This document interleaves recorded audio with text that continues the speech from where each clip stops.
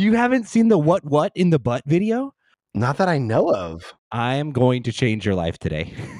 One of the first TikToks I ever saw like a year and a half ago was the "Have you checked your butthole" guy. Have you seen that guy? The guy who's like excited when people are like my roommate's looking for his keys, and I'm like, I don't say it yet. He was like, when he looks in the fridge, I don't say it yet. And when he says he can't find it, he don't say it yet. And then he's like, have you checked your butthole? Like he's like, it's like a really smooth like fun. It's so funny.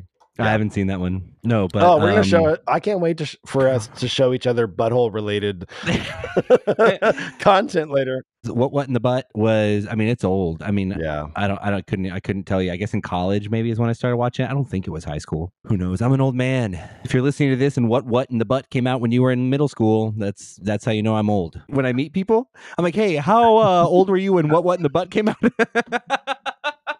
Previous generations had when JFK was shot, the moon landing, when Reagan tore down the wall, and now what in the butt? Where were you? Nick, where were you when what in the butt came out? Where were you? We're men, okay? That means a few things. Men sometimes have strange motives for the things they do. But we are still proud. For if a man loses pride in manhood, he is nothing. I'm a man. I'm sensitive. Confronted with their true selves, most men run away screaming. Isn't this a strange conversation for men who aren't crazy? You make me want to be a better man. Hey, buddy. Hey, bud. It felt wrong. No, I know. It's good. That was so good. Welcome to the Better Men Film Club, guys. If you're listening to this for the first time, welcome in. My name is Nick Flora. This is Dave Gregory. It sure is. He's always on time, you guys. His timing is impeccable. This is the podcast where Dave and I use the lens of film to dissect, explore, and challenge the messaging and social conditioning that men have received in the last century, both the positive and the problematic, all in hopes to be better. It's not a mystery like this movie we're going to discuss today is how we want to be better. And much like this movie, about halfway through, we completely switch it up and you're like, wait, what was I listening to? Hey, you know what I want to say right now, Nick? Tell me. Happy at current time, early, and by the time this comes out, belated birthday, my bro. Thank you, my guy. That's right. Do you know what your birthday shares this year? What day you're sharing your birthday with? That sentence being coherent? What's up? What's up? I know it's so messed up. Do you know what's happening on your birthday this year? What is happening on my birthday this year? Oscar nominations are being announced. Oh, that's right. I got really excited about that. That happens like every once in a while, and I get really once every 1,000 years, actually. This. Oh man, yeah. This is the 1,000th and first Oscars. The first. They're okay. Anyway, I can't go on with that bit any further. Just because I'm morally opposed to it. But I will say that I am excited, and I really do hope.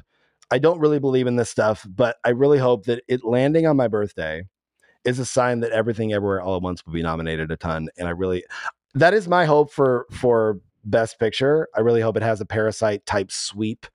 Because I think it freaking deserves it. I watched it again the other night. Absolutely. That movie's amazing.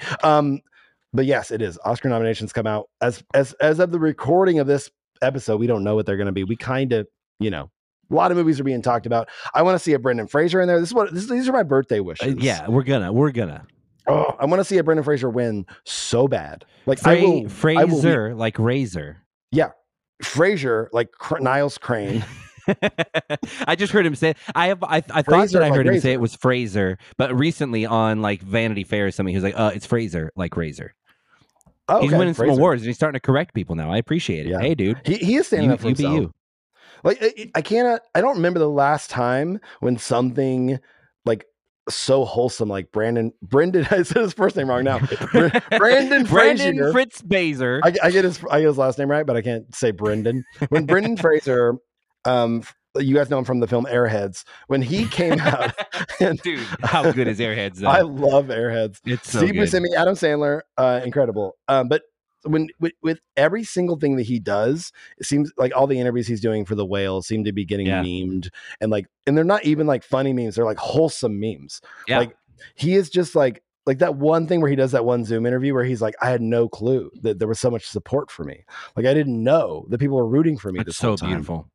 I'm pretty sure the only person who's not rooting for him is that Golden Globes guy that sexually assaulted him like a decade ago or whatever. Yeah. I am a little upset that I don't know his name only because I just want him to be called out a bunch of times. Yeah. Because man, I really am. I can't remember the last time that where an actor came back. I mean, even with the Mickey Rourke thing with the wrestler, it was nice to see, but he's not a beloved figure. Brendan Fraser, like the generation that he helped, like not raise necessarily, but he felt like the cooler brother, you know, to a bunch of us. Like he was in so many movies back to back to back that were so good. Dude, that's what's so crazy. Like he literally, he really was like, he was Tom Cruise for a minute. Like during that run with like The Mummy, all of those movies, like he was, I mean, literally Tom Cruise replaced him in that franchise later on. Like, you know what I mean? Like in the reboot of it or whatever. But it's wild to have been given, like, I remember being a kid, again, because I had much older sisters, 6 and 9 years older than me, like watching School Ties when I was in elementary school. And like, I remember that movie very vividly. Shortly after that, Encino Man. Yep. George of the Jungle, right around the time I was in elementary, middle school and stuff like that. Blast from the Past around the same time. Then during then all those blockbusters, and then around like college age, him coming back in during Scrubs and all of that stuff. And then some of the really weird movies towards the end of high school, like Monkey Bone. Like, it's just like the range this guy has and the amount of things that he did was unbelievable. Was he actually? Was he the one in that Liz Hurley movie about her being the devil? Yeah, Bedazzled. Bedazzled. Yeah. Yeah. Which was like, just I don't know. I don't know whether that movie's good or not, but like Brendan Fraser is good in everything. Like he's so fun to watch. Elizabeth Hurley was like an absolute, still is, but like total goddess. And so like, yeah, that movie's fun to watch and so watchable. Yeah, because he's so fun to watch. And you're right, like in movies like Airheads, movies like what was that other one he did around that time? Maybe Blast from the Past is what I'm thinking of. Blast from the Past might be the only other movie I really love Alicia Silverstone in, aside from Batman the and Holy Robin, Grail. obviously. Do you remember Excess Baggage with her and Benicio del Toro? Isn't that what it is? I remember liking that one. But yeah, I know what you're saying. But I remember liking that one, but I think seeing pieces of Excess Baggage later on and being like, oh, this was never good. Yeah, like that was like high school brain Dave thought like, oh, what a cool indie film. And then you grow up and you're like, this wasn't same thing with like A Life Less Ordinary with Cameron Diaz and Ewan McGregor. There's like it's like post Train Spotting, post Pulp Fiction. People were just like, I don't know, like there was even like people were trying to do this whole thing, indie cinema thing, and we're missing the point of what actually makes indie cinema interesting. Like what was that? Miramax was writing a lot of checks. Yeah, they were. That 8 Heads in a Duffel Bag with Joe Pesci and you know, my god, yeah. David Spade, our friend David Spade, but Dave Spadoodles. Hey, are we gonna do an episode next week where we talk about the Oscar nominations and what we think about them? Yeah, totally. We will do. We just decided that right now. Let's do a Oscar shit shooter. We totally should have done a predictions thing. We don't have time now because I want to get into Glass Onion. Isn't it wild that it's been a full year since the Oscar slap? That's insane, dude. That's really that actually is pretty wild. You know what the craziest thing about that is we were doing this podcast when that happened. Yeah, and that means we've stuck with this for a year. I completely blanked on the fact that we've been doing this for a year. Yeah. That's really wild to think about. Oh, I guess the Oscars weren't until March, but like the nominations are coming up. Yeah, okay. That's fine. true. I was like, wait a second, that doesn't compute because I marked down that March was going to be our 1 year anniversary. So look forward to something. Oh my gosh. What? Dave. It's because we're the Better Men Film Club. You get it, guys? We're men. You get it? We're men. You guys yell at us about it all the time because 70% of our listenership are women. And most of y'all get the fact that we're not trying to exclude you, but a couple of you guys are really loud about it. Sorry. Absolutely. Okay, so I want to talk about Knives Out, but like first I want to talk about expectations leading into it because we talked about Glass Onion because we talked about Knives Out last week. Knives Out presents it's Glass Onion and Knives Out Mystery. Yes, sorry, thank you. I was gonna say so we both love Knives Out. It was this we talked about it last week, but it came out. It was this total like. It was refreshing. It felt fresh. It still does, but it's based on like an old idea, like the Agatha Christie mystery novel, The Whodunit, which is as old as like storytelling, right? It's Shakespearean, this whole, thing. So that's still fun. There is, it's not recency bias. What's the thing where it's like, well, now I have whatever the sequel, it's like sophomore slump, right? Whatever the sequel is, now I have like a reference point for this. So your expectations are a little higher. Yeah. And now we've had 3 years for Knives Out to become, I'll say it, like a modern classic. Like there are people there are literally people trying to make Knives Out movies, like the whole like whatever those movies are with Neil, what's his face, like he's a mustachioed dude on a boat, who's supposed to be the Benoit Blanc. You know what I'm talking about?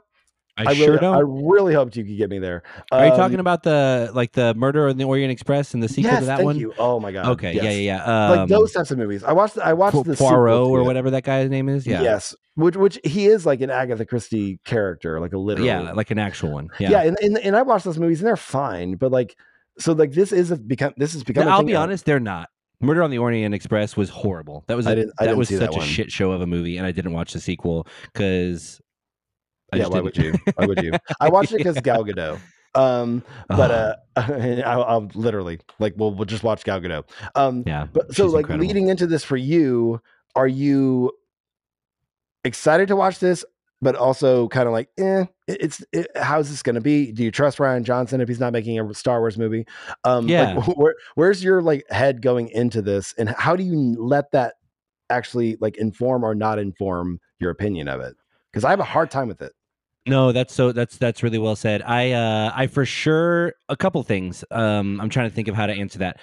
I hate this about me. I still get annoyed about the hype around certain things. Me too. And so like when I was very annoyed. I love cinema. I love movie theaters. I support them like crazy. Yeah. I'm like addicted to the Alamo Drafthouse. There is no other theater for me as far as I'm concerned. And when Knives Out came out, I think was it Thanksgiving or Glass Onion around Thanksgiving in theaters. People were like, oh, I'm gonna see it in theaters. I'm gonna see it in theaters. I'm gonna see it. And so many people were looking down their nose at me because I was just gonna wait to see it for free. But I'm just like, dude, I'm sorry. Honestly, I'm 36. I'm pretty busy. Like me and my wife have a loaded calendar. We're recording 2 of these podcasts a week, and we have a bunch of other stuff that we're doing. Like I'm gonna if I can watch it for free the week between Christmas and New Year's, I'm gonna. And I'm so happy y'all are going to go see it in theaters, but I got so annoyed by that narrative that it was like I caught myself kind of like transferring some of that sourness to I was just, I'll watch it when I get to it. Like, you know what I mean? I was kind of annoyed by that. In terms of the movie itself, I think I went in with really, really, really high expectations. Not even necessarily that it was going to blow me away, but like the way that Knives Out says, "Ooh, this is a whodunit," and then 25 minutes in, they tell you whodunit, and then it just becomes a different movie. I was like, okay, well, how is he going to do that this time? And honestly, I wasn't wrong. He did it a little later in this movie. But I think because of that, I'll be honest, that did take some of my enjoyment out of it. I kind of, if I'm being honest, I thought it would be a stronger move to subvert our expectations by not subverting our expectations for once. Like M. Night for once, just make a movie. Like the way M. Night was like twist ending, not twist ending. Like he was like, oh, you know, like it is. You're right. And I wonder if he'll do that with the next one. I wonder if he'll. He didn't do it with Star Wars. Like I don't know why he would do it with this. You know what I mean? But I don't mean. I'm just being honest. Like with a massive franchise that had a lot of expectations, he didn't. So I'm like, I kind of just think that's what he does, and I don't. Like I appreciate that about him. Like he gives us really original films because of it. I loved Glass Onion for the record. I'm sounding very me too. Turned off to it right now. But yeah, I couldn't have had higher expectations because of this cast. I dare say like it's really hard to say that like we beat the last cast from Knives Out with this one. But like, dude, that cast was unbelievable, and this cast is like just unreal. Again, you're like, how the hell does he pull this off? And so, yeah, I was also very excited to see if and how Noah Segan would pop up in this one. And I have thoughts about if and how he popped up in this one as well. We can get to that. I'll save some of those thoughts. But yeah, I went in with very high expectations. I don't want to say 100% like which ones were met and which ones weren't. But where were you at with all of that? And I'll also say like we're not going to spoil the actual plot of this movie, but we are going to talk pretty in depth about some stuff like we did with the Knives Out. We're not going to like give away the ending to the mystery of it, but we are going to talk about some explicit details of it. So if you haven't watched it, it's on Netflix for free, just like Dave said. So yeah, for me, I had a hard time getting excited about it. I was going to go see it in the theater. I don't think I realized it was only going to be in the theater for like a week. And then you had to wait a little bit. I really wanted to go to see it in the theater. I think it's just one of those things where it's hard to. It's the Guardians of the Galaxy Volume 2 effect, where I'm like, I think if I didn't see the first one, I would have liked the second one. But like, it's just the second one all over. It's the first one all over again. Why don't I like it? Why do I need something new and different each time when the reason I like the first one is, you know what I mean? Like I want the same thing. I get annoyed when people change up things sometimes, and I get annoyed when they do the same thing. And I'm willing to call myself out on that like double standard. I don't know what that is though, because I'm similar to you. I want to agree with you on that. At the same time, I've loved every John Wick movie. Not one of them has let me down. I'm tired of people going, "We don't need another John Wick movie." I've said it. Yeah, no, we don't need McDonald's either. But like, get over it. What do you mean we don't need? We're in America, dude. We don't need anything we have here. Yeah. Shut up. So with that whole deal, I'm like, there are some franchises that I go, they keep delivering the same thing. And I'm just happy. I'm just like, dude, I'll keep devouring it, and I love it. And then there are others that I think find new ways to surprise us. Like I hate to compare the two right now, but like Top Gun Maverick took something that was very familiar, gave us the same thing, but found a way to like elevate. I'm still not 100% sure if I feel like Glass Onion did that or not. I really enjoyed Glass Onion. It's a great movie, but I'm not sure if it Top Gun Mavericked me in terms of like that's a good point. The leap, you know? Yeah, that's it a makes bad you think analogy. about one of my favorite franchises right now is the Mission Impossible franchise, and I don't need it to be anything other than what it is. Like, it's fun to watch what the next crazy thing is going to be that they're going to do. There's always one crazy stunt. Like, I can't tell you the plot of any of those movies, and I've seen them 3 times all the way through. But and I think with this, I really went in being like, just let it be fun. Like, let it be like kind of like funny, clever. And I just wanted to watch Daniel Craig be this character again because I think this character is really fun. Yeah, and that was super fun to watch. He delivered on that. And it was, and very, I think he's even more Benoit Blanc in this than he was in the first one. He really is. Especially going back and watching Knives Out again, like he's way more like childlike. You really do see that this world is just a giant like crossword puzzle for him, and he's like just interested in like his brain being lit up because we see him at the beginning of this like playing. Like he's playing the video game Among Us with a bunch of, you know, there's so many cameos in this, it's insane. But like I don't want to spoil all of them, but like with a bunch of like known mystery solver people. And that game Among Us is one that my kids love, which is like it's like who's it's where like, oh, that's sus comes from or whatever. It's like who's the imposter. You have to like guess who the imposter is. It's so crazy how there are a lot of video games now. There's some in Fortnite, there's some in Among Us, which are literally just games that I used to play when night church would let out before my parents could leave church, where we were running around the lawn playing like you know, all these different games. They're now in video game form. It's all iteration. Yeah. It's all it is. But anyway, so coming into this movie, I if you just watch it as like, I want to watch a fun mystery that's just let it unfold and be what it is. It's super fun. It delivers on that level. It is super fun with that. Now, I will say you can stop me if you're not ready to jump into this yet, but you touched on how Benoit Blanc is in this movie. We see a little bit more of his childlikeness, the fact that like the world is a puzzle. So yeah, it opens up. That doesn't open up, but when we see him first in the movie, he's in the bathtub. He's all depressed. He's playing Among Us. And I don't know if they're alluding to the fact that because of COVID or something like that or whatever, but like I think so, something about like, hey, he's been locked indoors for a long time now. He hasn't had a mystery to solve, and he's like depressed because of it. And I found that really interesting. I will say, like, I was a little, and then you hear a knock at the door, and it's like, hey, someone's at the door. They've got a box for you. And you're like, okay, so he's also getting a box. We just saw all of these other A-list celebrities get a box and get invited to someone's birthday party. The box was a puzzle they had to solve, and it invited them to some party. And now there's a box for him at the door. There's someone at the door with a box. That was cool. The movie never comes back to the fact that Benoit Blanc is like, who is this guy? He has a roommate or something. He lives with some other guy, boyfriend or husband, or there's some kind of thing. Something. Yeah, I guess I didn't pick up the fact that was romantic. It totally could be, but whatever it is, I'm like, I want to know about this guy. Like, I think that's something that the Benedict Cumberbatch Holmes did really well.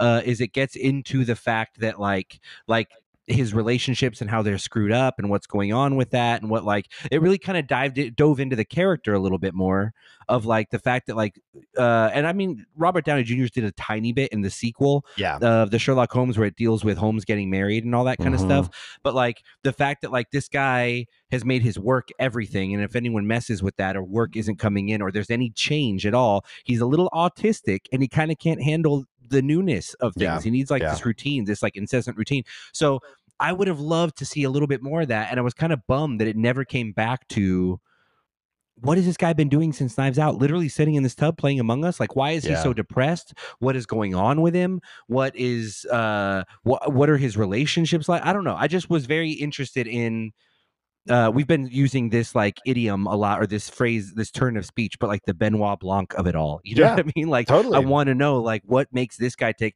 and we get to see, like, you can infer a lot about his character with the decisions he makes in this movie, but they never go back and actually dive into that. And I think, I hope that we get a third movie for this, and I really hope that he abandons. It kind of feels like, are we already getting it? Yeah, Rian Johnson announced this week that his next movie is the next Knives Out movie. Nice. So I really hope, it kind of feels like an SNL sketch where, like, you get Drunk Uncle, and you're like, oh my God, Drunk Uncle was brand new on Weekend Update. That was one of the best sketches ever, Bobby Moynihan. And then the second one comes along, and you realize his whole interview with Colin Jost is the exact same thing. It follows the same beats. It follows everything. They just change words out. And I'm not trying to disparage this movie, because it was excellent. It was expertly made, expertly written, expertly acted, but it also expertly followed the same template of Knives Out. And like, I really hope the third one abandons that and kind of dives into the Benoit Blanc character a little bit more, and can still be quirky and heightened reality and all that, but just give me more, you know? It is interesting how Rian Johnson is kind of a, like, not black sheep of the same J.J. Abrams family, but he likes the mystery thing. He likes his films tend to be like original, but they also are like, it's refreshing, but also there is precedent, right? Which J.J. Abrams did really well with his films, where you're like, oh, I've seen this before, but this feels fresh. And so it's interesting how those two guys kind of like also worked with Star Wars, because there is a level here of Rian Johnson.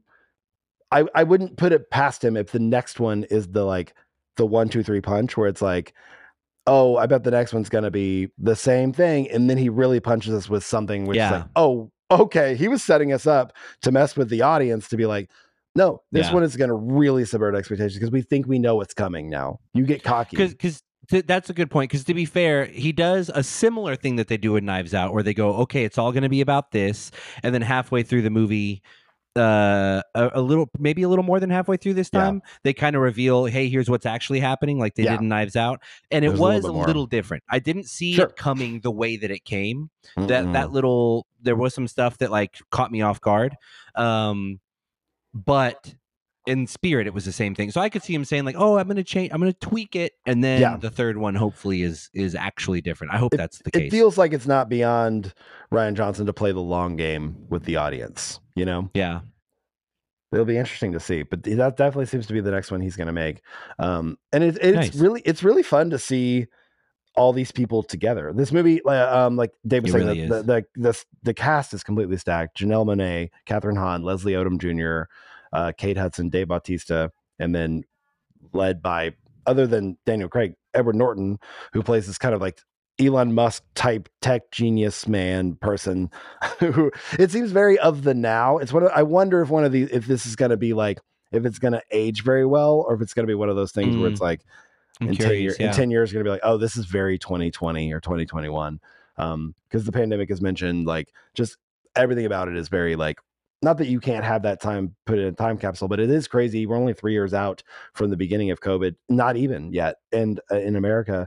And it's crazy to think like just March to June of 2020 feels like, when I think about kindergarten, where it's like, oh, it was so wholesome. We were just all at home. You know, we were watching John Krasinski make a YouTube show, and like, it was just the weirdest. It's weird to like think back at that time. And this movie is just kind of a movie of that moment. But I mean, like Knives Out feels timeless. This feels like a little bit more of a time capsule, just because of all the circumstances that brought these people to this island, which is like the plot of the movie. So all these people get a box. It's a mystery box invitation to come to this island, this private island, which tech billionaire, disruptor, self-described disruptor, quote unquote, played by Edward Norton. And you find out as it goes along that all these people who, like, how the hell do they know each other, have all kind of started their careers together in various ways, where they all met in this bar, like seemingly during like college or something. And then they've all gone on to do something significant in their careers. Catherine Hahn is like a far left politician, seems to be like maybe, but not really. AOC, just seems to be like kind of in that realm. And then Leslie Odom Jr. is a scientist. Kate Hudson is this like just vapid influencer, like just like the worst person you've met, but an aging vapid influencer. So almost like an elder Kardashian type, where she used to be hot shit. So great to see her though, man. So great to see her. It really is. And it's so funny. And Edward Norton is so fun. No joke. And the fact that she is in this movie as an aging, like, former it girl is insane, because she looks incredible. Like, it's unbelievable. This woman is insane. But I understand, like, and also she used to be like, there was a point in time when she was the it girl, like in the early 2000s, post Almost Famous, like, and so she plays it fantastically. Dave Bautista is kind of this like right wing, kind of like Andrew Tate-ish, kind of like red pill theory kind of YouTuber. And they're all just kind of like coming together. And then Janelle Monáe is Edward Norton's kind of former partner, and they've had a falling out, to put it lightly. I have to say, dude, I cannot get enough of Janelle Monáe. Right? I like every time I see her. She used to be in an Apple HomePod commercial, and like just her dancing to some song in that, I was like, who on earth? She is like magnetic, so unique and arresting. And I don't even want to make it sound like we talk about attractive women on this podcast a lot. I don't even mean it in that way. Yeah, I know. Yeah. But I don't even mean it in that way where I'm just like, oh, God. I'm like, no, there's something so her energy, man. Like magnetic is a great word, but I'm 100%. Just like, I can't figure it out. And I don't know why she doesn't do more. I don't know if she's turning things down or what the deal is. Yeah. But it was so fun to see her. It seemed like such an interesting casting choice to me. You Absolutely. Know what I mean? With like all of these, like this mix of very like the Dave Bautistas and the Kate Hudsons and the Edward Nortons and the like. It seemed like a mix of like very relevant people right now. Yeah. Dave Bautista wants to stop being Drax. Yeah. And also a bunch of like formerly, I mean, currently, but also like formerly like beloved box office titans, and getting them all together for like, it's Rian Johnson has kind of found the right way to do movies like Valentine's Day and New Year's Eve, where they just crammed all these stars in them, but it's actually good. And Janelle Monáe, kind of like Ana de Armas a little bit in Knives Out, doesn't quite fit that same bill. But again, she does fit the same bill of like, oh my God, this person is gorgeous and so magnetic and mysterious and interesting, and I don't see them in a lot. And so anyway, it was so fun to see her in this role. Like I absolutely loved it. Yeah, no, 100%. There's something about her that also, like, this doesn't happen very often, but she is so good on screen that like about 3/4 of the way through, I remembered, oh, she's a musician and a badass musician. She's incredible. Yeah, she's unbelievable. It is rare that there's not a moment in like, and I think Lady Gaga is a good actress, but there's not a moment in any movie that she's in where I forget that she's Lady Gaga, But Janelle Monáe is so truly herself. But the fact that she is a true triple threat and can kind of do it all, it truly is. It's a harkening back to a time when, like, of the Fred Astaire, when you had to be a Hollywood star, you had to be a triple threat. You had to be able to sing, dance, and act. And it just, we lost that somewhere along the way, and every once in a while get it back with like a Hugh Jackman or something. But she's like a true creative. If you want to dive down the rabbit hole, start with Metropolis, the Chase Suite. It's an EP she put out in 2007, and then she put up a bunch of great stuff in between that and this one. But in 2010, she put out a record called The Arc Android, which was this absolutely bonkers concept album thing. Like she could just be a really, really great soul or pop artist or something like that, and she doesn't. She comes out with these weird theatrical concept albums that are like, I think she has a theater background, I honestly, I'm just gonna say it and throw it out there and see what we think. But I just had this thought. I was like, I think she has the ability to be like the Kanye that all of us want Kanye to be. Yeah, like absolutely. she is just a creative. Yeah, she did an iTunes festival set too. I think it might have been the same year that Ed Sheeran did his, where he broke out like crazy. Yeah, 2012 or 2013 or something like that. And it's just like, what is this? Like, who is this? It's insane. She's so inventive, and it really is. Refreshing, magnetic. Like she just is. Like I don't have a reference point, but at the same time, like she feels like she came out of a different time, but also the future. Yeah. Like she, you know what I mean? It's this 100%. Weird, she's this futuristic, like Billy, what's her face? Holiday. Thank you. Anyway. I love him. Billie Holiday. A little clueless reference for y'all. But yeah, super interesting. So they all get this box, and they solve this crazy puzzle. You have to solve this insane puzzle, and when you get to the center of the puzzle, there's an invitation to a party that says, "Hey, you're invited to my birthday party where you're going to solve my murder." Yes. And the only person who gets the box and does not solve it is Janelle Monáe's character. She gets it, and she immediately beats the shit out of it with a hammer and just breaks it open and grabs the thing out, and just gets straight to the message. And then we see a knock on Benoit Blanc's door. We hear, "Hey, there's someone at the door with a box for you." And the next thing we see, they're all on the island. And really interesting, he shows up, and Edward Norton's character introduces everyone, welcomes them all to the island and everything, and then pulls Benoit Blanc aside and says, "What are you doing here?" And he's like, "What do you mean? I got a box." And he's like, "I didn't send you one." And he's like, "Well, I got one." And he's like, "Okay, well, someone here must have sent you theirs after they solved it or something like that." So I guess, I don't know, I'd like someone else is up to something. I guess stick around, see if you can solve my murder mystery thing. Yeah. And he's basically planned, he's on his own island. He owns his own island that's this weird, crazy, futuristic, Steve Jobsy egomaniac thing. Yeah. And he's like, "Yeah, I've completely sent all of the help home. There's no cooks, there's no chefs, there's no butlers, there's no one here. And all we're gonna do this weekend is solve my birthday murder mystery." And then as that announcement is happening, our bud Noah Segan in like flip-flops, we knew he was coming. Yeah, I was so excited. It took me a minute. It was literally when he was walking off screen where I was like, "Yeah." And it was only because you told me that he makes an appearance, and I was like, I kind of knew he would. Yeah, because I told you I was excited to get your take on it. But yeah, he literally just walks. He says, "I've sent everyone home off the island," and then he just walks past and he goes, "Oh, except for him. He has nothing to do with this weekend's festivities." And it's just this random guy. They're like, "Who is that?" And he's like, "He's just some guy who lives here." Yeah, and like that's it. And he just goes, "Hi guys," and he just walks off. True, and it's true. That's what's so great about it is you're like, okay, he's going to come back into play. Nope, he's just some dude. No backstory. He's just some dude. Yeah, that's the closest thing to a spoiler you'll get this entire deal is you literally get to the end of the movie and you're like, "Hey, what the fuck was up with that one guy?" You're like, nothing was up with that guy. He literally was just some guy that had nothing to do with anything that just walks into the frame every now and then on the deal. Which I'm glad you brought that up because I wasn't sure if we could say that because I kept wondering like, "Oh, what is he going to have to do with the mystery or with the?"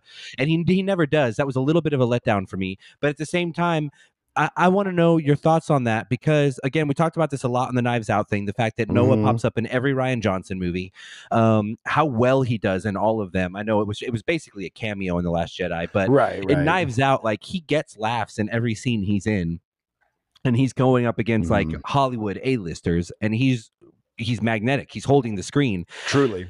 And it felt a little, I don't know. I was a little let down at the now he does that again. His character is amazing in this movie. Yeah, every time he comes on the screen, everyone's cracking up. But like, I don't know. It was a little like a little underutilized. Yeah. Do you think that has to do with the fact that we do feel kind of closer to him because we got to spend time with him at Fantastic Fest?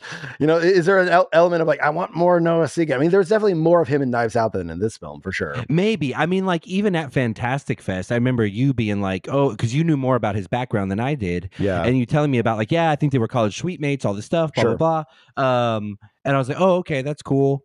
And you're like, "Yeah, he's in all of his movies." So I think like either way, knowing that fact, I would have kind of been like, "Oh, he didn't really do much now." Yeah, I mean, he was in it. But I don't know. It just felt a little bit like, come on, dude. Like he's on screen with like Ed Norton and Janelle Monáe and Dave Bautista and Kate Hudson. Like let the guy run a little bit. And at the same time, like it works. Like he gets steals laughs the show in every single scene. And now it's really strange because he has more screen time on in Knives Out, but this is the movie that people will remember him from because he stands out because of the character's more memorable. Because he has these little pop-ups and people remember that. Oh, he's that stoner dude who's just like on the beach and then has his own little, like he pops up like 3 times, I think. In the his final appearance is my favorite. Like him, you know what I'm talking about. I'm not spoiling it, but yeah, it's amazing.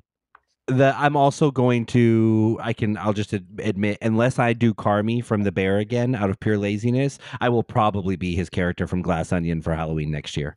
Oh, because it's just like, I'm just gonna dress comfy and like wear a wig or some shit. That sounds awesome, you know? Yeah, no, that's it.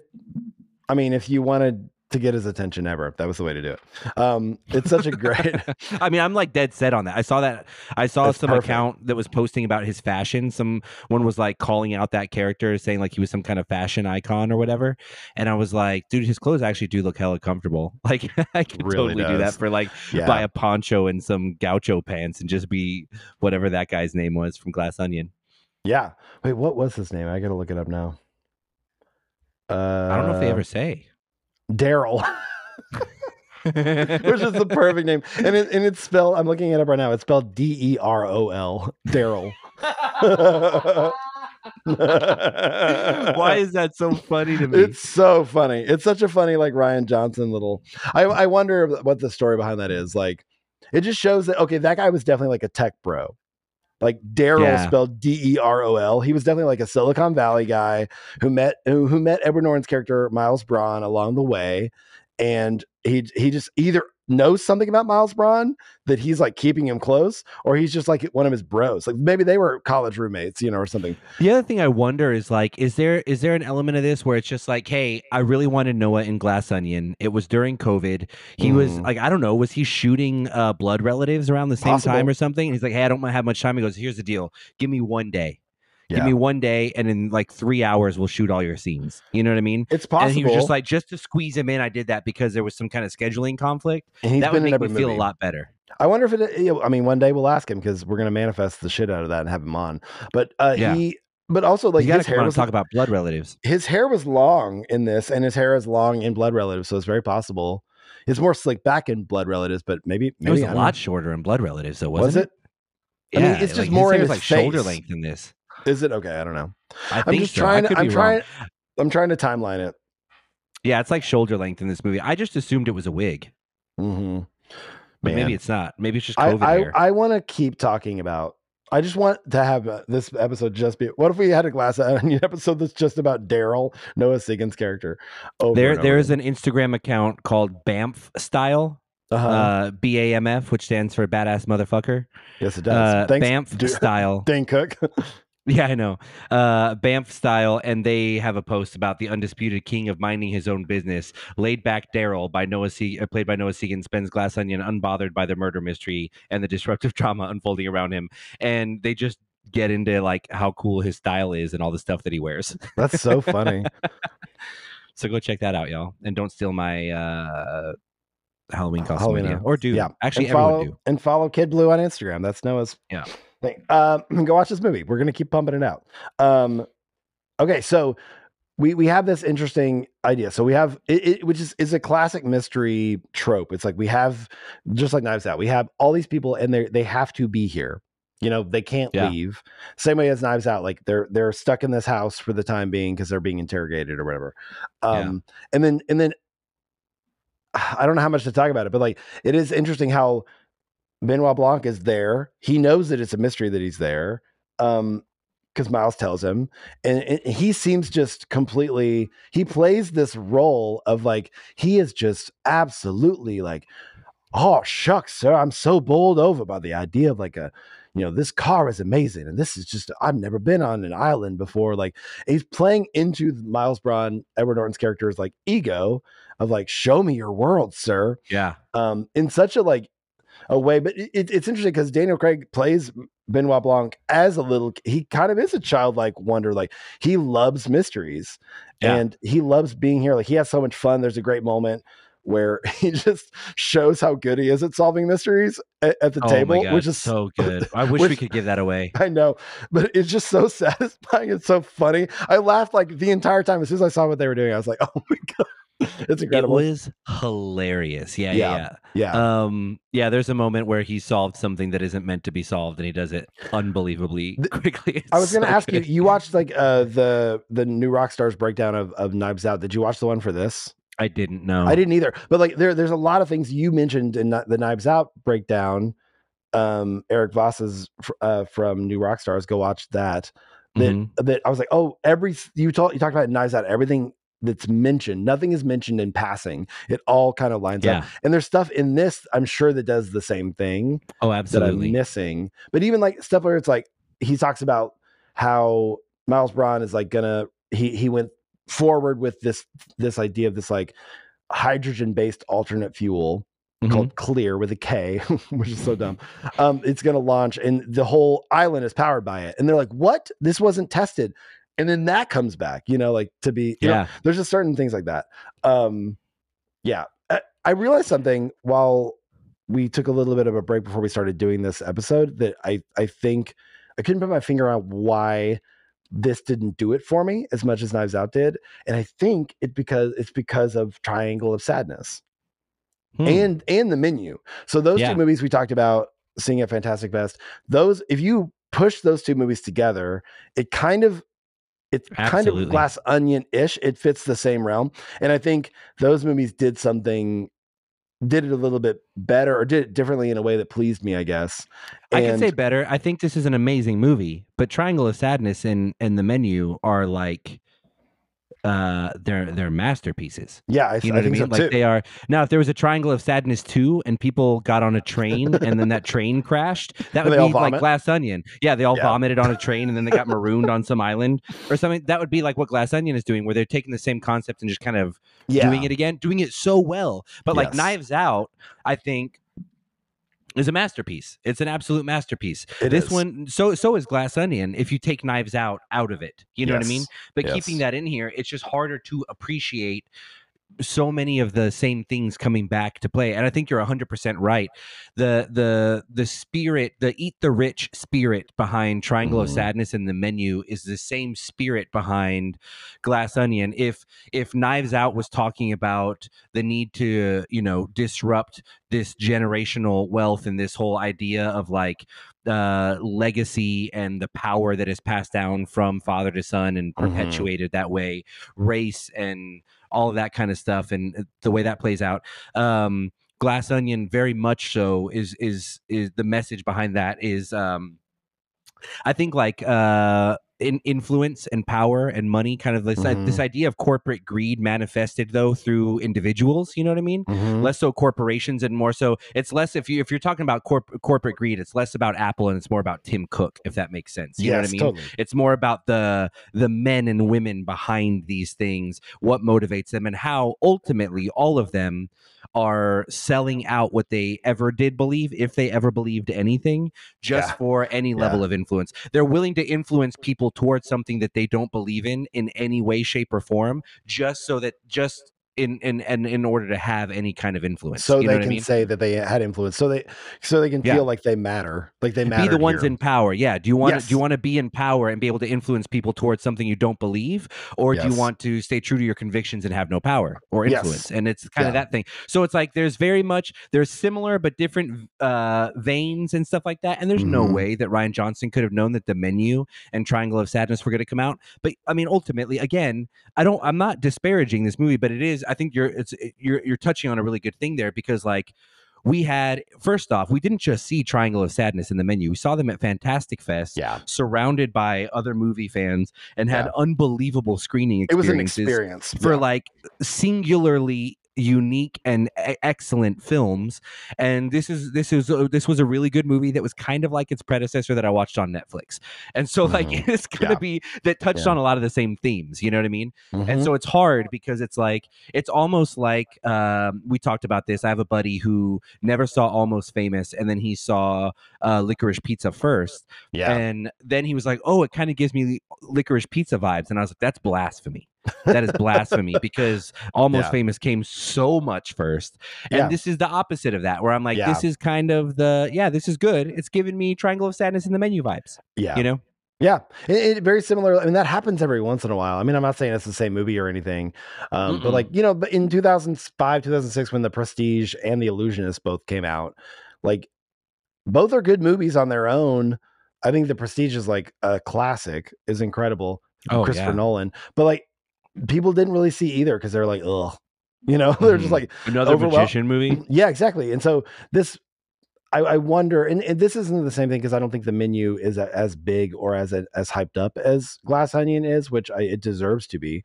But it's just interesting, and it's a fun era that we're in, that these these things start happening. But even if Knives Out got greenlit because, or if The Menu got greenlit because they're like, if they were like, hey, Knives Out was a huge hit, we're going to throw a bunch of celebrities into like a what do they call it in Community, like a bottle episode or whatever. Like essentially, and it's gonna be fun to see all these celebrities together acting together in a room the entire movie. You're like, oh yeah, okay. I think they surpass what Glass Onion was doing. You know, it's just, but it's a different movie. It feels, I really am hesitant with comparing films sometimes because it's I'm unfair. You know, it's not the same thing. But I think because I saw those two movies, it really did, like, before I saw this one, I think it really did help. It took me an extra beat or 3 or 4 to get on board with Glass Onion as it was going. Like I was judging it against those, maybe unfairly, but still. I mean, to be honest, by the end of the movie, still, I was judging it against Knives Out, and then I don't think I realized it until you said that, but also Triangle of Sadness in the Menu. Do you see what I'm talking about with that? Yeah. 100%. Yeah. Because it kind of does the same thing, and masterfully so, you know? Yeah. But I don't know where I'm going with all of that. Except to say, it sounds like we didn't like this movie. we like this movie. I know all we've done is say negative things about it, and I really I can't stress enough how much I enjoyed this movie. It's so how fun. much I enjoyed Noah Segan in this movie, all the other actors, and the writing and all that stuff, and the directing. It's just as good as any of. It's just as good as Knives Out, and I've been really excited to talk about it. But yeah, you're right. The closer I get to it, the more I go like, it's really hard for me to not admit that it left me wanting. You know? Yeah, for sure. How do you feel about Dave Bautista? I can't put my finger on what it is about him, but yeah. So he was in another movie. I'm trying to think of what it was called. He plays a cop, and it was like him trying to like, and I watched like 20 minutes of it and just couldn't, and I don't think it was his fault. It was just a shitty movie. It was he was not shitty in it. And dude, like rewatching even just the Guardians of the Galaxy, not rewatching, but watching the Guardians of the Galaxy holiday special, right? Like Drax plays such a huge role in it, and then he just basically came out and said he's glad that Drax dies in Guardians 3, which I was like, thanks, dude. I saw that. Yeah, he's like, I'm done playing Drax. Yeah, and so, which again, I guess a lot of people have said that, and they end up coming back. So who knows? Maybe he's angling for more money, but it doesn't seem like it. It seems like he genuinely doesn't want to play Drax anymore, and like he's done with it. And I'm like, he was like, he said, I want to be like a serious actor, and I don't know. I get annoyed when people come out and say shit like that. Like, just do it. Stop telling us what you want to do and just go do it, dude. It's so unattractive. It's so ugly to it's back to, and I don't just mean actors, dude, but like when LeBron held a whole press conference to say he was leaving Cleveland, I'm like, who cares? Are you kidding me? I know. This happens every year. People just do it and send out a tweet. Like, you had to do a press conference and throw baby powder in the air. Like, get over yourself, dude. And it kind of, I'm just like, oh, I want to be a serious actor. Like, okay, hey, just do it. Honestly, like, you're a wrestler who was lucky to be in a movie that he was great in. Yeah. No one is curious as to what your intentions are. Just go do them. Yeah. Like, just go. You're making it harder for, and he doesn't deserve the tone that I'm giving him right now. I'll say that, but that's what he's going to get from me and other people, because initially when you go like, hey guys, announcement, I want to be taken seriously. Yeah. Okay, well, who's going to be able to do that now? Who can take you seriously? Like when you come out, like serious people don't do that. Serious people just go do stuff. And I'm not saying he's a bad actor, because I don't think he was a bad actor. I think he did really well in this movie. I think Drax is a hard character. I think comedy is harder than drama. So if he was able to do what he was able to do as Drax, I think he could totally be a good dramatic actor if he sticks with it. Potentially, I've never really seen him in a series, like in a really good dramatic role. He has one coming up, the new M. Night movie. Yeah. That's true. So we'll I'm curious to see him there. And there was another one where he plays an older person for a minute. I want to say it was like Terminator or something like that. It was like one of the new anyway. I can't think of it. We'll figure it out. But so anyway, all that to say, I don't know. I think serious people just do what they're gonna do. I've had to learn that myself, even with creative projects. I've announced stuff. Me too. Dude, announcing something is the way to make sure it doesn't happen. Oh, dude, I made an entire trailer for a podcast about 1998 and haven't touched it a year ago. So, but you didn't post it, did you? Mm-hmm. Oh, I don't remember that, dude. I hyped it up, and then like 2 days later, decided to move to Arkansas, and kind of things got I didn't put on remember you hold. posting that. I still think that's a great. Nobody else did idea, either. though. Yeah, we'll see. TBD. But yeah, I don't know. I just think announcing it. So I think he did a good job in this movie. I think he did a great job in this movie. If there were parts of his performance that I hated, it's because I hated his Alex Jones, Andrew Tate-esque. Yeah, his little men's right activist YouTuber guy. Yeah, you hate the character, but that's him doing his job. You know what I mean? He's supposed to do that. I know. I wonder about this kind of stuff where it's like, is this going to be a thing later down the line when Dave Bautista, I don't know, he might have a very long career, but it's like one of those things where like, oh yeah, remember when Dave Bautista was like in everything? Yeah. But like when what's her face? Well, I guess she's still in stuff, but Tiffany Haddish, it's like she had a moment there where she was literally in everything, and it's like, why are we keep putting Tiffany Haddish in everything? Because she had like a really great performance in one movie that caught everybody by surprise, and that is now captured in time, where we're all like, oh yeah, I remember like, you know what else is captured in time? I don't like being negative, but is how distractingly god awful she is in the card counter. Or the counter. Is it the card counter or the counter? Is that the Jake Johnson movie? It's the what's his name? Why can't I think of his name? Oscar Isaac. Oh yeah, I didn't see that one. Yeah, dude, bad, pretty Nicholas. bad. Pretty bad. I love Oscar Isaac, and I want to see that movie, but that is my name. It's worth watching. It was a really compelling, kind of difficult movie. Sure, but that's not me not recommending it. But it's just like distractingly bad. Like I don't understand how you're the director of that movie and you don't go, hey guys, we have to reshoot every scene that she touched. Because it is so distractingly awful. And so all that to say, I don't feel that way about David Bautista at all. I thought he did exactly what he needed to do in this movie. Yeah. And I don't dislike him. Casting. I have a little bit of attached to him because the whole like, I'm done playing Drax. I want to be a serious actor. I want to be taken seriously. Well, then don't say shit like that, dude. Just go be in serious movies or something. I don't know. Because everything he does now, I'll be like, oh, is this his attempt at being serious? Oh, cool. Yeah. Neat. Well, like Adam Sandler didn't come out and go like, hey, I don't want to be, Little Nicky forever. He just made Uncut Gems and we were like, holy crap. That was unreal, Or like Punch Drunk Love. Like, remember, like he came out of nowhere and did Punch Drunk Love, and we were like, dude, do you remember Rain on Me? Or is it Rain Over Me? Rain Over Me. I really like that movie. He's incredible. He was insane in that. We haven't talked about that enough. No one talks about that movie. He was I know. Thank you for mentioning that. I was blown away. Him and Don Cheadle. I was blown away by him in that movie. Oh, so good. And no announcement needed. You know what I mean? Yeah, exactly. Yeah, I know we should do an ep on it. Ooh, that's a great one, actually. Nobody will listen to it because nobody remembers that movie, but I will. Well, we should either do an episode of that movie or talk about it once when we hang out. Let's do another podcast where we just talk about the movies we want to talk about, because I don't know how many times we've been like, oh, we should, and then we're like, oh, no one's gonna watch that. Nobody's gonna watch that one. It also, this is an interesting casting choice because I mean, Catherine Hahn has played more serious roles before, but she is not particularly funny in this role. Like a known comedic actress, That's so true. I didn't think about that until you said it right now. They don't really she kind of just plays like a worry wart. Like she's just kind of like stressed the whole time.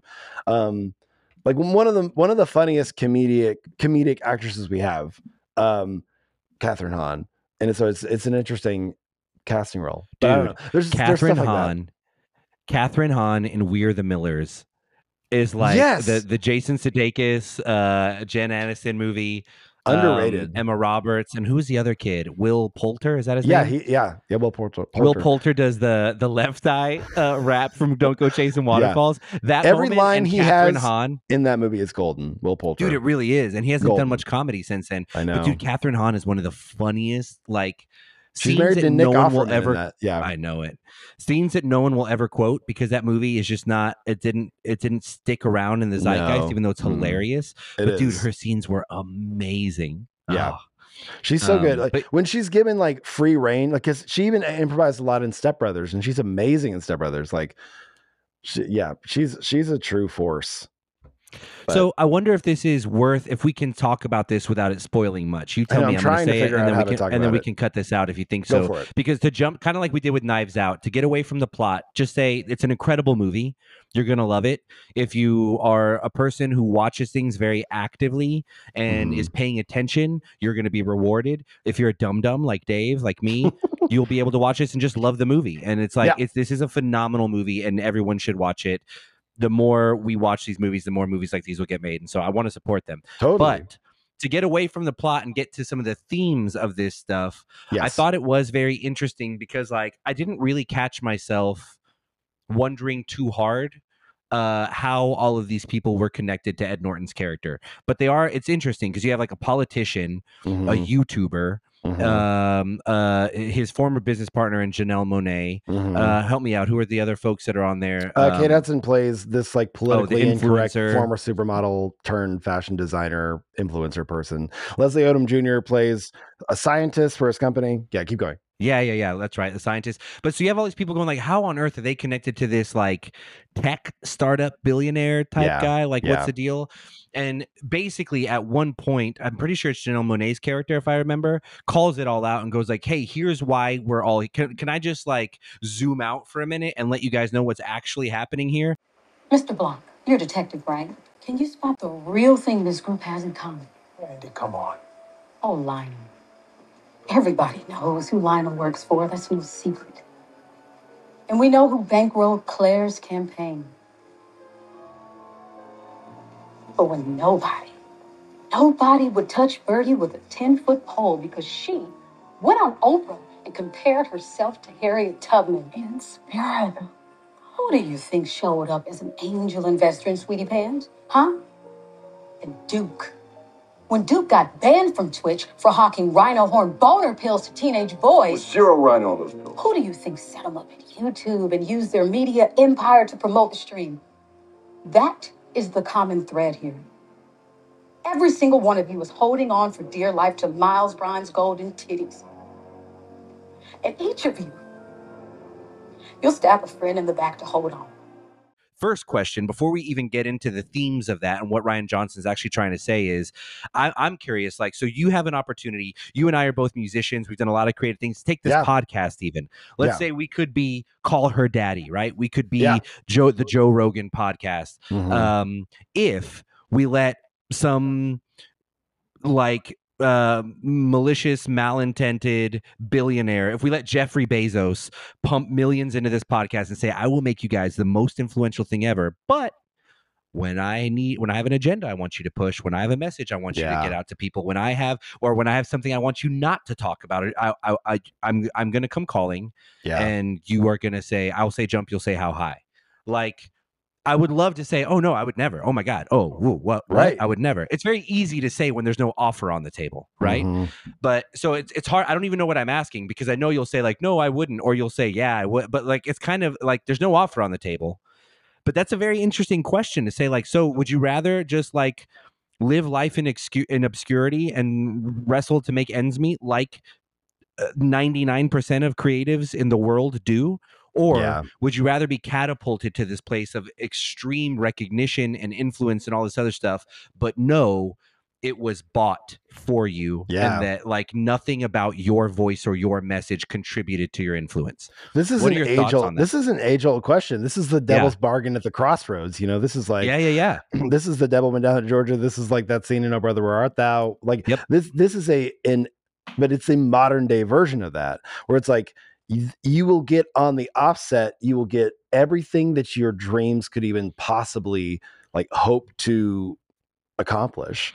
And then, but what is it worth to you? You know, is it worth that you will eventually like, they will come a calling, the piper will come a calling, and you will have to pay him. Like, and I've thought about this a lot because, you know, you and I have been in the music industry enough to know, oh man, that's how like, it works. Like, yeah, like it literally, like I've had friends like have giant parties because they got signed. And then 5 years later, they're like looking over their contract to see how they can get out of it, because they're like, oh, I don't get to do, like, I get to finally get my music out there.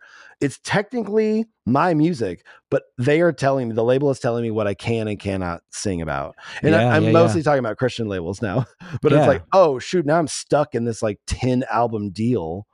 And I will never get it. I get to technically do my dream job, but the thing I want to talk about, I don't get to sing about. It's not real to me. It's just, I'm a mouthpiece now. Like that. I've literally had friends do that. And I'm like, oh man, I think I'd rather do, and then ask me to explain.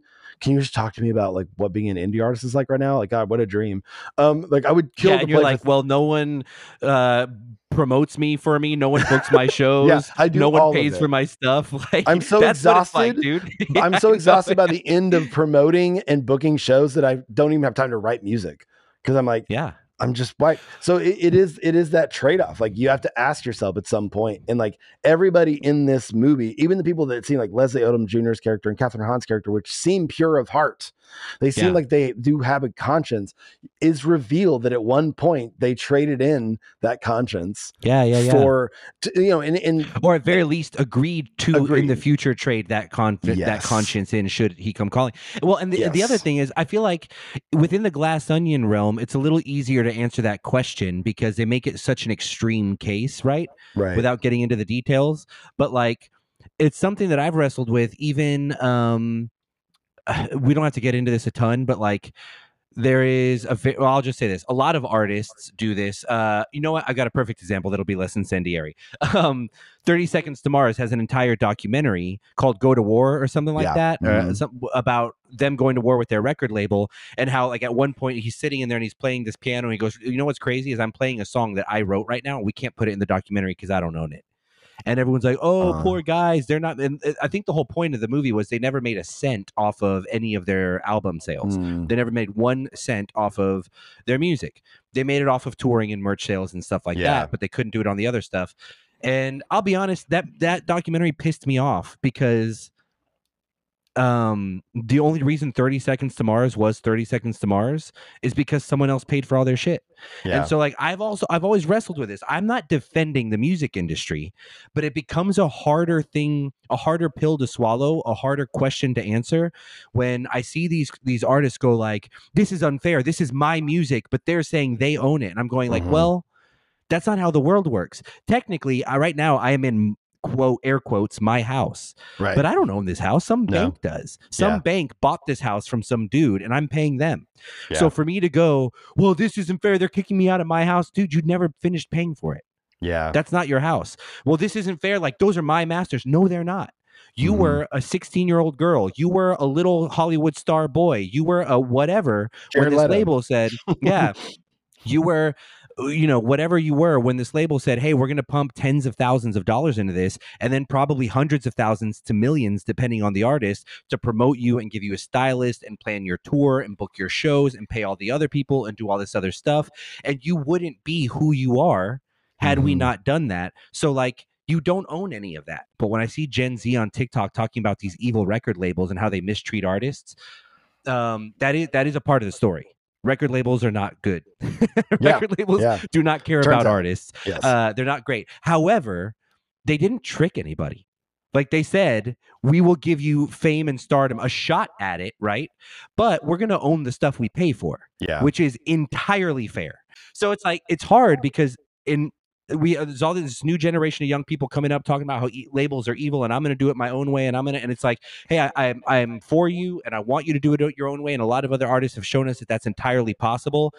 The Macklemores have shown us that's possible. I'll say even more importantly, there are a number of men that you and I know, and women, who have shown us that it's possible to be a very successful blue collar musician, which I think is a more important thing to say. Hey, if you don't want to be Macklemore or Beyonce, you can make an entirely respectable, comfortable living as a full-time musician. You just aren't going to live in Beverly Hills. You know what I mean? Yeah.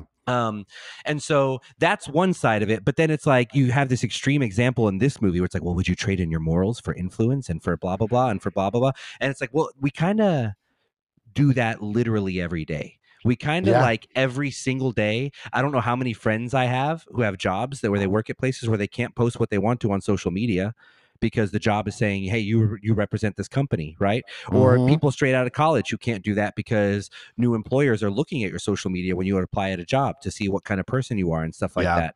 And so it's like, is there a difference? It's so easy to be like, oh, wow, these people are so weak. And I'm like, dude, we trade in our morals and our beliefs every single day for a paycheck. A lot of us, not all of us. Nick, you're one of the few free ones. You're out there, you're out there slinging your opinions and hopes and dreams in a lot of ways. No, but I mean, like, there's so many people who buy into some level of security, and you trade in quite a bit from that. So anyway, I don't know what random tangent I'm going on here, but I think it's really good. There's one very powerful question to ask. Would you? And I still think that's a question to answer because I'm not sure how I would answer it. To be honest, if you told me Spotify would pay you and I $100 million for our podcast and Jeffrey Bezos could tell us what not to talk about, I need to have a serious conversation with my wife. I know. No, dude, no kidding. No kidding. I've been living paycheck to paycheck for 9 months. I'm like, you know what? That sounds pretty sweet. Because really all I hear is $100 million. I don't hear any. I'm like, I'll cross the other bridge when I get there. You know what I mean? It seems it's like that thing where it's like you're going to get all this money and you're going to live comfortably, and then but your art might be less effective because it's not coming from your like point of view.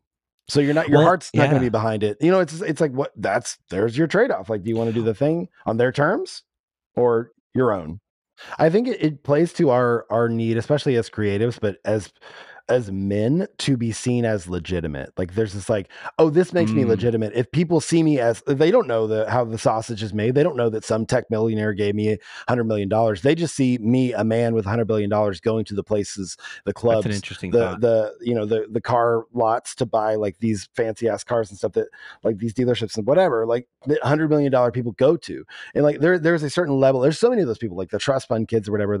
They're living these like lifestyles and stuff. And you're like, oh man, they're so cool, but like they weren't handed that stuff. We talked about nepotism last week with Knives Out, but and I think Miles Braun, Edward Norton's character, is a perfect example of that because the thing he keeps mentioning over and over again is that he wants to be mentioned in the same breath as the Mona Lisa, and I think that phrase is indicative of so specifically men because we have this obsession with legacy that like I think that you have to ask yourself, what would you be willing? Like, how deep is your desire to have your name mentioned in the breath of something iconic and to live forever as that?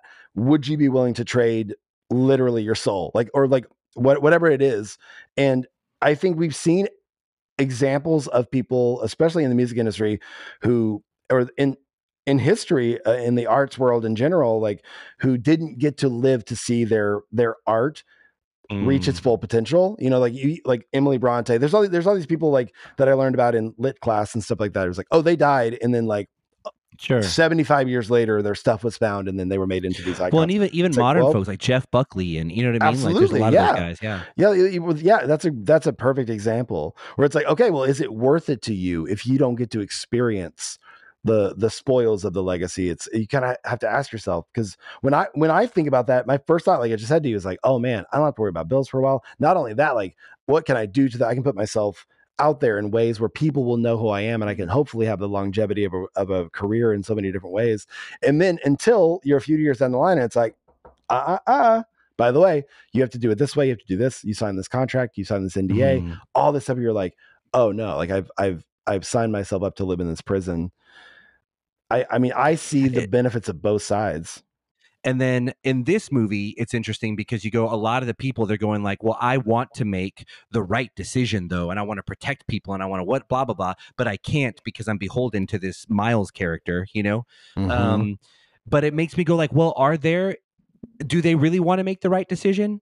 Or do they not want to be remembered as the people who are going to have made the wrong decision? Are they ultimately this virtuous decision that they want to make to be good people and not do the things that Miles is asking them to do? Is that because of conviction, or is that because they believe that this is going to blow up in his face? No pun intended. Yeah. And they don't want to be remembered. They don't want their legacy to be ruined. It's like there's kind of this like, are you really struggling with what he's asking you to do, or are you just nervous that people are going to find out that you've been a phony this whole time? You know? Yeah, there's a lot of like image conscious, like, yeah, how is it going to look? I mean, they even with the Kate Hudson character, like she has, we didn't talk about it yet, but like she has a personal assistant on here that is great in the movie. So fun. I want to shout her out, played by Jessica Henwick.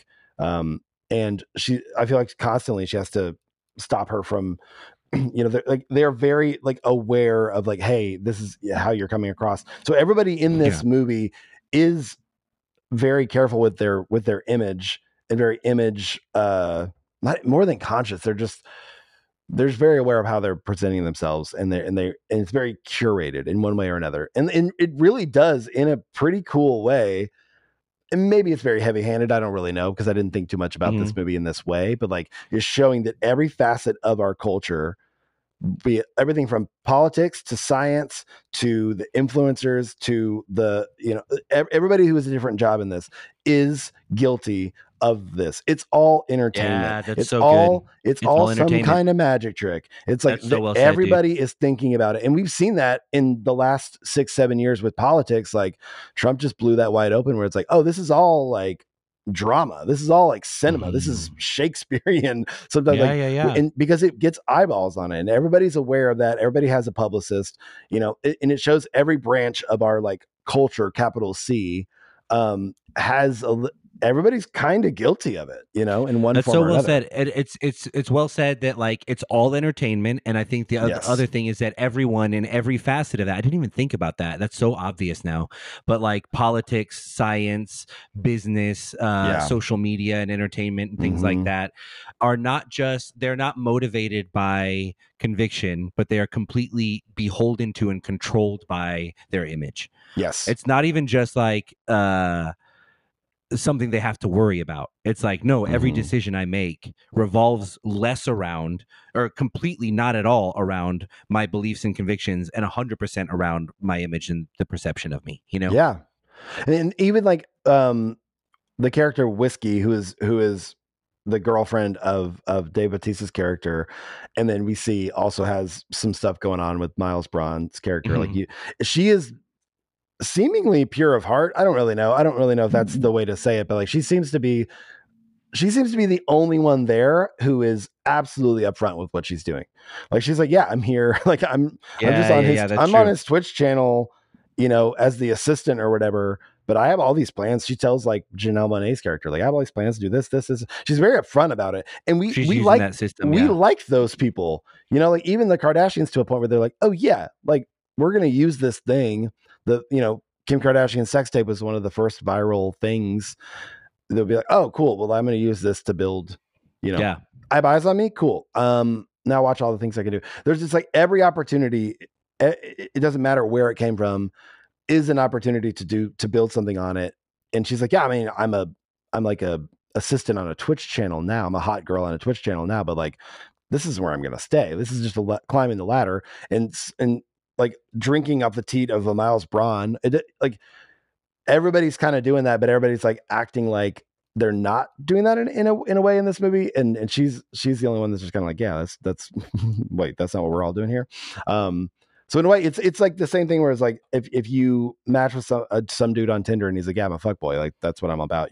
I have more respect for that guy than somebody who's like playing like, oh, I might get married one day, I don't know, and then ends up being a fuckboy and just using people. It's so like, true. It's much more respectable, and admirable to just be authentic and transparent and that's one thing that none of these people are, because they don't want to blow their chance with the one guy in their friend group that has all the money. So they put up with all his ridiculousness and just kiss his ass the whole time. Which Daniel Craig, Benoit Blanc, like has nailed from the beginning, but he doesn't show his cards like always. Dude, I will say too, to I don't want to jump out of the theme stuff too much, but the way we talked about how Knives Out tells you the first 25 minutes they ruin the surprise. Yeah, this movie does it quite a bit later into the movie. Mm-hmm. I will say I just didn't like the way he did it in this movie. Like when they reveal, hey, here's this other thing that's going on. Yeah, I was like, okay. Like I felt that in Knives Out. I think I said it. Like when they show you how Harlan Thromley dies in Knives Out, and I was like, oh no, but I was so invested. Now I'm not going to be as interested, and I was wrong. As the movie went on, I was like, no, I'm still very interested. It gets really good, yeah. It gets really good. In this movie, when they go, hey, here's what you thought was happening, here's what's actually happening, I never recovered from my Like really? I still really enjoyed the movie after that point, but I couldn't get over that pang of like, I don't like this as much as I liked what I thought this was about a second ago, if that makes sense. Did you have that feeling, or did you really enjoy that? No, I mean, I didn't think one way or another. I just was like, oh, this is what they're doing. And it's kind of neat because they show you kind of the first part of the movie again from different angles, and you're like, oh, okay. Which it was well done. It's neat to a degree, and you're like, oh, I understand some things now that we're kind of like, wait, what was that? They put together more of the pieces for sure, but I don't know. It didn't hit me one way or the other. There were parts of it this time versus Knives Out that were just a little bit more unbelievable. Yeah, which it was a little more. I'll say that. Here's my big thing with Glass Onion. I had to remind myself, it's just a movie. You're watching a movie, dude. It's fine. Yeah. With Knives Out, I was like, this feels like this could have actually happened. Or I was invested like in a the story. Cozy Agatha Christie novel you could have read. Yes. This felt like a big goofy movie, kind of. Yeah. Whereas like let it go. So did Triangle of Sadness, but Triangle of Sadness lets you know very blatantly we are satire. You know what I mean? Yes. The Menu kind of does something somewhat similar. I do think it's very interesting. There are parallels here in the last act of Glass Onion and The Menu, right? Which I thought were really fun. Is it too much of a spoiler to say that Miles, what's his last name? Braun. Miles Braun gets his wish to have his name mentioned in the same sentence of the Mona Lisa. Should I cut that out? Nope. It's true. Okay. He does get his wish, and you'll have to watch it and see how. But like, that was pretty cool. When I saw that coming, like when you see how it's about to happen, you're like, oh, he's about to get his wish. I didn't know how that was going to come about, but yeah. And that's for all of our critiques about it. Oh, I wish we had something new. Like I could have never made a movie anywhere near this good. And the writing really was great. The writing was great. Like little things like that. I was like, well, he got his wish, you know? He really is. Truly. A couple of little fun things that I wanted to point out. Like there are a ton of cameos in this movie, and I'm not going to spoil all of them because some of them are fun, but I will say, because he is a recurring person on this podcast and in your life, Ethan Hawke shows up. Yeah. And he looks so random. And he looks so cool. Like he has long hair. Like he's apparently Miles Braun's assistant, which I think is so funny. But yeah, I love to see Ethan Hawke in this role. Because usually he's just like this, I don't know, like there was something about him just being very like uniform. Like he's credited in the credits as efficient man, which is funny to me. And another thing that I didn't know, and I know, so Noah Segan, our buddy, shows up in every Rian Johnson movie, but so does Joseph Gordon-Levitt, and he does a little bit more covert because Joseph Gordon-Levitt doesn't have as much time. Good call. Yeah. So, do you know how he shows up in this movie? I don't know this one. We didn't talk about it in Knives Out, but he is, there's a scene where Marta at the beginning of the movie, she's like watching some movie on her laptop and someone shouts something out, and that was Joseph Gordon-Levitt's voice. Yes. I totally forgot about that. I don't know where it is in this one. Because I believe, and I have to fact check this, but like Noah Segan, Rian Johnson, and Joseph Gordon-Levitt were like college friends at some point. They're the reason that they were like roommates or schoolmates or something. But so Joseph Gordon-Levitt shows up as Miles. He's the voice of Miles's clock, the hourly dong. That's amazing. So there's a clock on the island where it just goes dong, which plays kind of an ominous role. That is Joseph Gordon-Levitt. That's amazing, dude. Every time that would happen, it made me laugh because they wouldn't always It would just be in the background sometimes. It's just a dude saying Also, dong. it blows my mind, though. I know he's busier, but you're telling me Joseph Gordon-Levitt didn't have time to be in a movie and Ethan Hawke did? I know. Well, it's shot during COVID, so I think a lot of people had a lot of time. And Yeah, also, what was like, Joseph Ethan Gordon-Levitt Hawke doing? literally just showed up and did one thing, and I paused it. I was like, that was Ethan Hawke, and he's just gone now. Yeah. She was like, oh, okay. Can we watch the movie again? I was like, no. But yeah, I don't know. I don't really know what else to say, but I mean, there's so many things I would love to say and I'll talk to you about at some point, because I do want to leave the delicacy of the actual plot alone. And I loved all the talk about like legacy and that kind of devil's handshake idea, because that is like a true blue, goes back to the silent film era, you know? Yeah, no, it really, really does. Yeah, I didn't even think about that. Like the whole Devil's Crossroad, like the devil went down to Georgia, that whole deal. Like you're right, it is one of the oldest stories. You know, yeah, it's just told in this modern era, which it's funny as we talk about this movie more. I'm liking it more and more. I'm like, oh yeah, that's kind of cool. I kind of want to watch it again. Like, dude, it's so good. We really didn't do a good job of letting people know that we love this movie. I know. I promise we did. We promised we did. But I think for me, and maybe I'll be proven wrong, but like I will watch Knives Out like once a year for the rest of my life. Like but I don't know if I'll return to this one as much, but time will tell, you know. Knives Out has solidified itself in my top 10 of that year. This is like fun, you know. I don't have time to watch both of them, but because I'm watching Airheads. So once I get my annual Airheads rewatch, maybe I'll think about it. I have to watch High Fidelity, that thing you do in Almost Famous 4 times every year. I don't have time for these, okay? Isn't that funny? Like I really do play that out where I'm like, like there's so many new things I want to watch, but I just want to watch, you know, Inside Llewyn Davis again. Like there are movies that I just do. What? Yeah, no, it's so good. You're right. We have to do that thing you do soon. Oh, absolutely. Are we going to do it for the Zonathon? Yes, let's do it. I would do it without the Zonathon, but that feels like the good kickoff for that, because good Lord, that movie is perfect. I have no notes. I know. I want to do it. So it really is perfect. I cannot wait for you to watch how they show up in Mad Men. Shut up. You're ruining Mad Men for me every time I remember. I know it's going to be a little bit worse every time Steve Zahn's character, every time the bass player doesn't show up. Oh my gosh, I love it. Hey, follow us everywhere. Follow us is that what we're doing? Yeah, totally. Yeah, this is a good way to wrap it up. Yeah, he's at Nick Flora on all the socials. I'm at Dave Wears Black on all the socials. Betterman Film Club on Instagram and TikTok. Betterman Pod on Twitter. BettermanFilmClub@gmail.com to write us in. Tell us how our voices make you tingle all over. Tell us how our hot takes are the hottest takes you've ever heard. Tell us how you can hear our mouth sounds and it doesn't even bother you because you're so endeared to us. Tell us all the positive things on all the positive platforms. Yeah. You can find us on Truth Social. Just kidding. You can't. Farmers Only. Farmers Only. Yeah. And make sure you call out every single time that Dave doesn't wear black on Instagram, because please. Honestly, I need some accountability. He has a tan sweater sometimes. I'm like, whoa. That's weird. That's real. I have a couple brown tops. You do. Sorry. And a couple t-shirts that were just fun so fact, good. Dave is also a brown top. Anyway.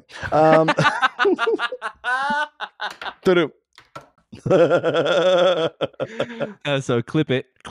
The quote last week to end our episode was, know why they call that pea shooter of yours blunderbuss? Because it's impossible to hit anything farther than 15 yards, which is from Rian Johnson's 2012 sci-fi effort, which is such a great movie, Looper. Spoken by Noah Segan, the character Kid Blue. That movie isn't talked about enough in the conversation. It's so good. It really genuinely isn't. We should totally do an episode on that. I'd love that would it. be so fun. Maybe we'll do that when we have Noah on. Yeah. No, he's going to come on for Blood Relatives. For sure. We're manifesting this. All right. You ready for the quote this week? Yes, hit me. You know something, Yudovich? I think this might be my masterpiece.